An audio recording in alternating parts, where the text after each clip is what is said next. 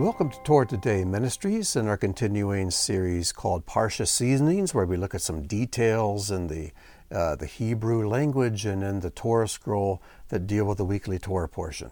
And this week we find ourselves in Torah portion Toldot. And if you recall from last week's Parshah Seasonings, we ended by talking about the term Toldot. And that is the name of this particular Torah portion. And it begins with Ve'ela Toldot, and these are the generations of Isaac. And so anyways, you might find an error here in the way I spelled Toldot, but I wanted to give the full spelling here of the word, even though in this Torah portion, that second Vav does not appear. If you don't understand what I'm talking about, that's okay. You can go back to last week's and listen. And we'll be encountering this word spelled fully like this in Torah portions to come. If you didn't understand the word I just said, well, let's just move on to something hopefully that will make sense to you. Genesis 25:23. This is where Rebecca is pregnant. She has twins in her womb, and they are wrestling up a storm. And she goes to God and say, what's going on here? And God speaks to her. And Adonai said to her, 2 nations are in your womb, and 2 peoples from within you shall be divided. The word for nations is the word goyim. You've probably heard that word goy before. It means a Gentile, but it also means a nation. In fact, the Jewish people are also called a goy, a nation. So generically, the word applies to Gentiles, but literally it simply means nation. Goy is nation. Goyim is plural for nations. But there's a problem with the way the word is spelled here in Genesis 25:23. It's spelled Gimel Yud Yud Mem. It should be spelled Gimel Vav Yud Mem. So the question is, why did God foresee or cause to happen that the Vav here is replaced by a Yud here? Now, Vav has a numerical value of 6, but Yud has a numerical value of 10. So why is replace the 6 with the 10, the Vav with the Yud? What's going on? Well, the rabbis have wrestled with this for a long time. But by the way, this important, what you might call a misspelling, is something that's even marked in a Chumash. So if you have a printed version of the Hebrew Torah, you may see a note like this. As you're reading along, Vayomer Adonai to her, Adonai said to her, Shenei to Goyim bevitnech. And this means 2 nations, 2 peoples are in your womb. As you can see there, it's spelled Gimel Yud Yud Mem.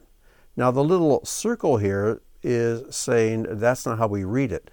The way we read it is Gimel Vav Yud Mem.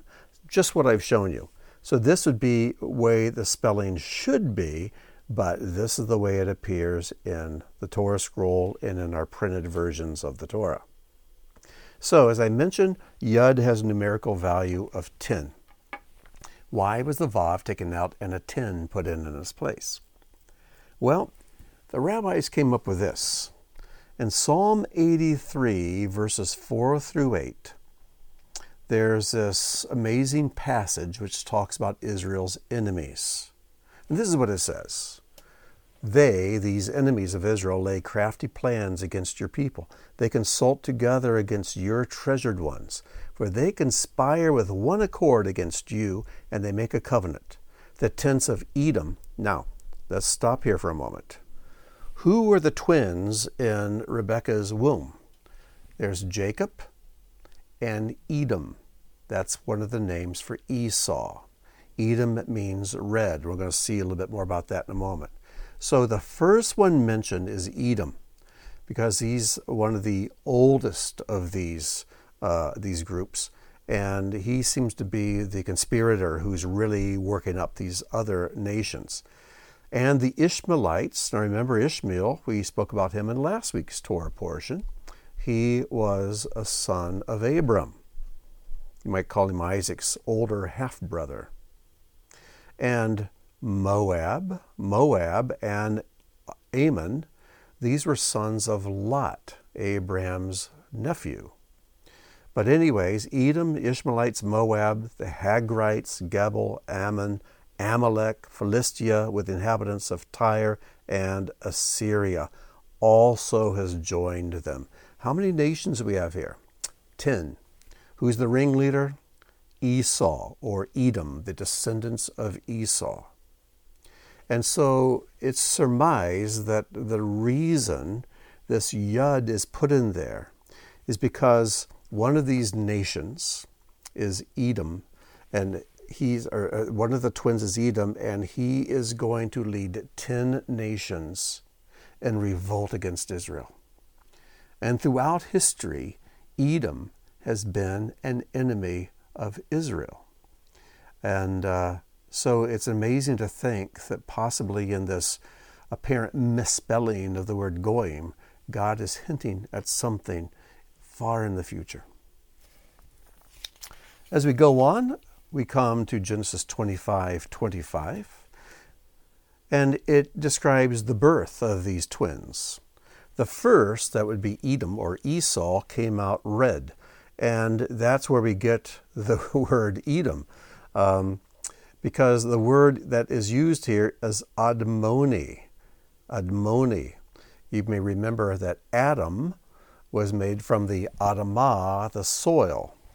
And there is the word Adam, but it can also be pronounced Edom, because Esau was a man of the field. He was a hunter and a killer.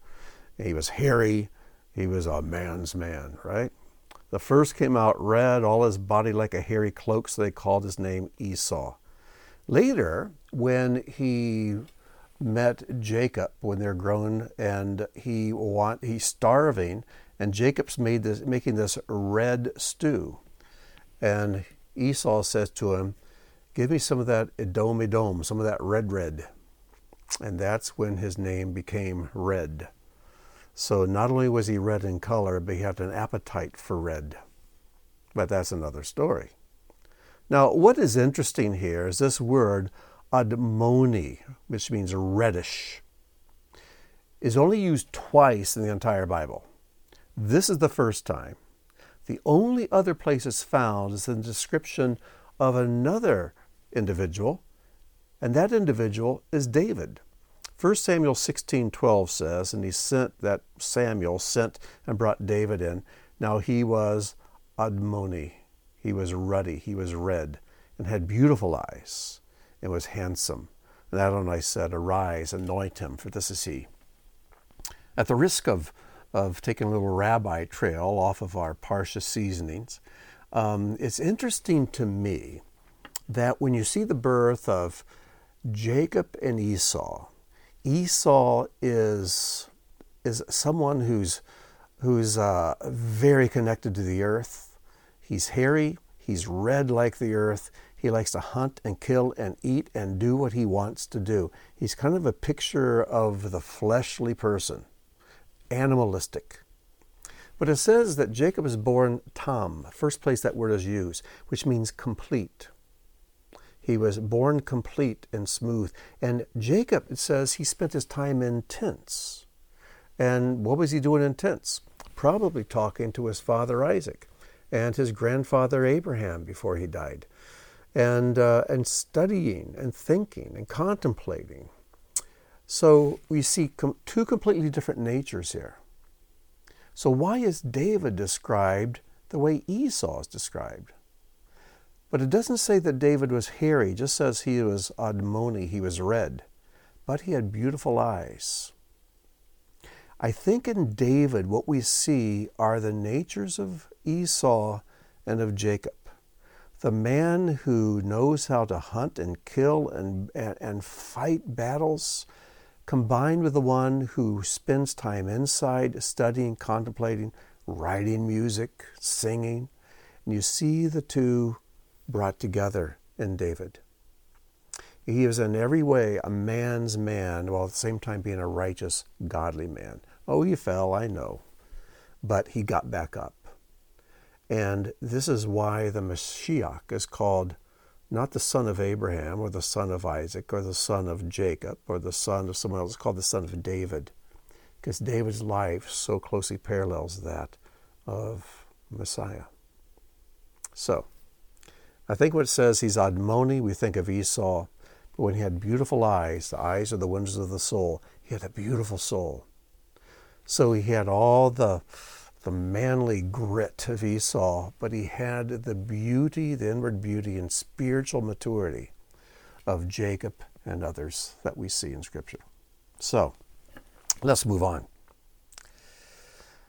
It's interesting that when you read Jacob's blessing that he received from Isaac, it's in Genesis 27, verses 28 and 29. When you read it in the Hebrew, it's comprised of exactly 26 words. And if you know anything about the teachings I do, you'll know that God's name, Yud, He, Vav, He, has a numerical value of 26. And we see 26s throughout Scripture, and they're often kind of hidden under the surface, as is this. And the rabbis say that in this 26-word blessing that Isaac pronounces over Jacob, he's blessing him with a tetragrammaton, with the name of Adonai, Yud, He, Vav, He. And in those 26 words are contained all the beauty and the covenant, the blessings and the richness of being connected with God.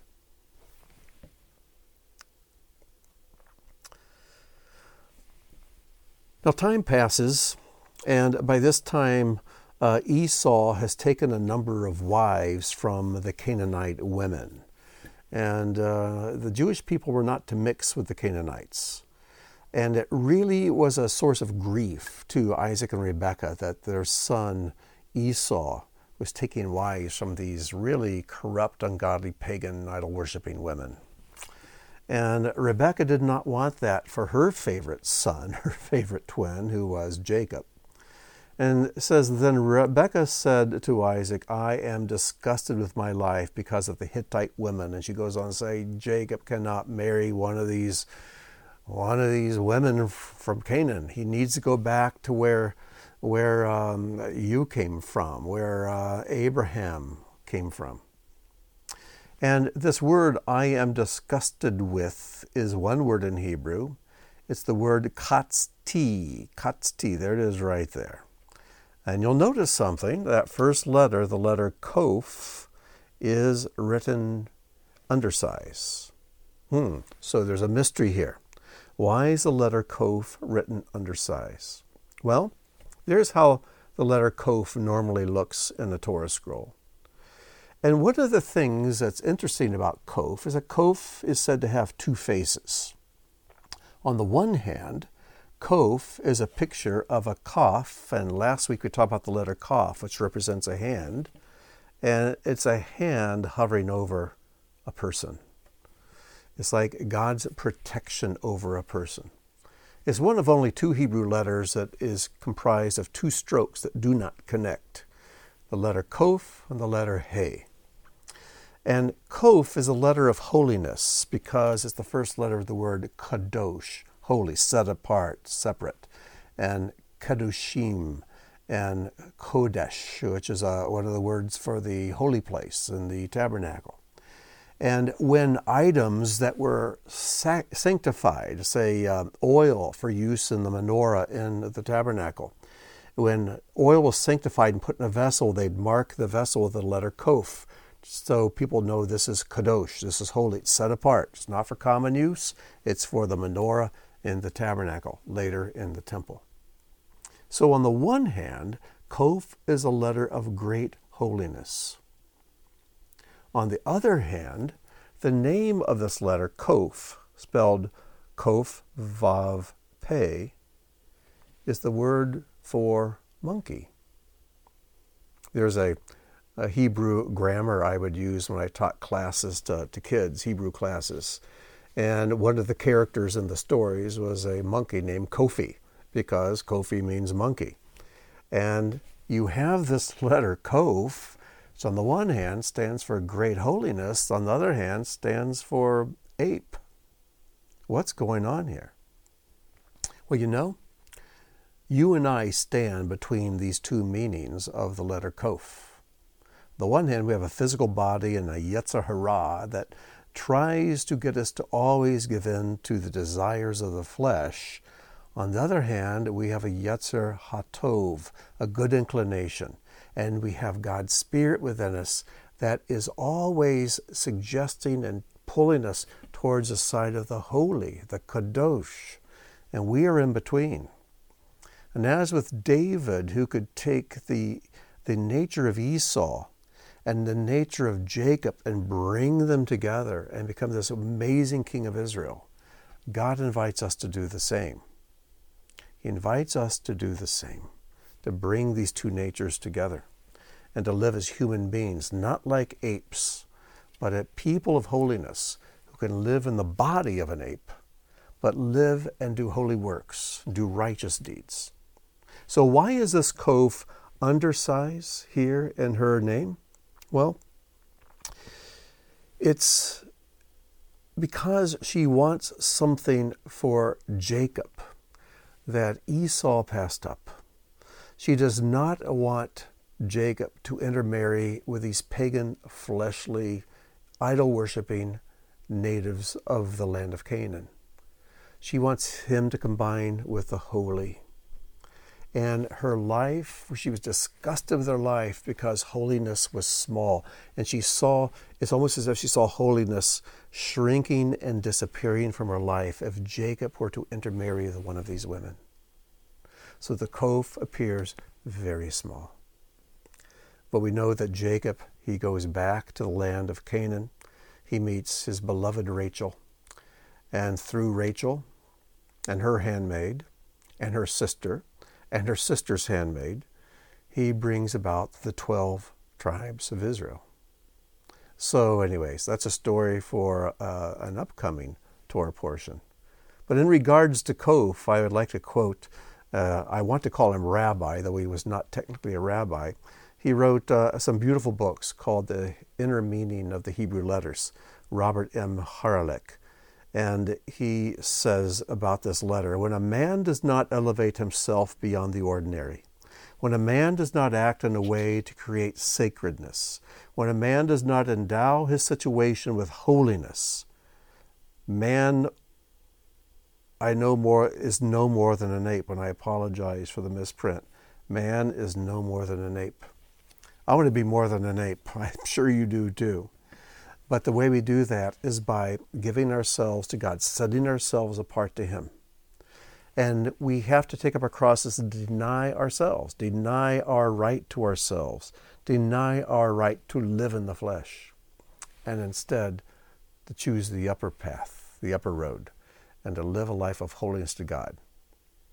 I just read something by Rabbi Yitzhak Ginsburg, and he says, the way the Yetzer Hara, the evil inclination, the Yetzer HaTov, the good inclination, operate is this. The Yetzer Hara comes along and says, you want to know what's fun? And it'll suggest something that is not righteous. But the Yetzer HaTov, the good inclination, comes along and says, do you want to know something that's really fun?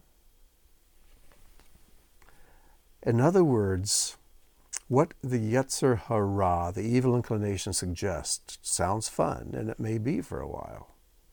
There's something that's much more fun, and that is to do a righteous deed, because not only do you get some pleasure from that and happiness, you get true abiding joy. So, when your evil inclination suggests, hey, you want to have some fun? Just wait for the suggestion of the good inclination, which will say, do you want to really have some fun? You want to have some real fun, genuine fun that lasts for eternity? And listen to that voice instead. So with that, I wish you shalom, and may God bless.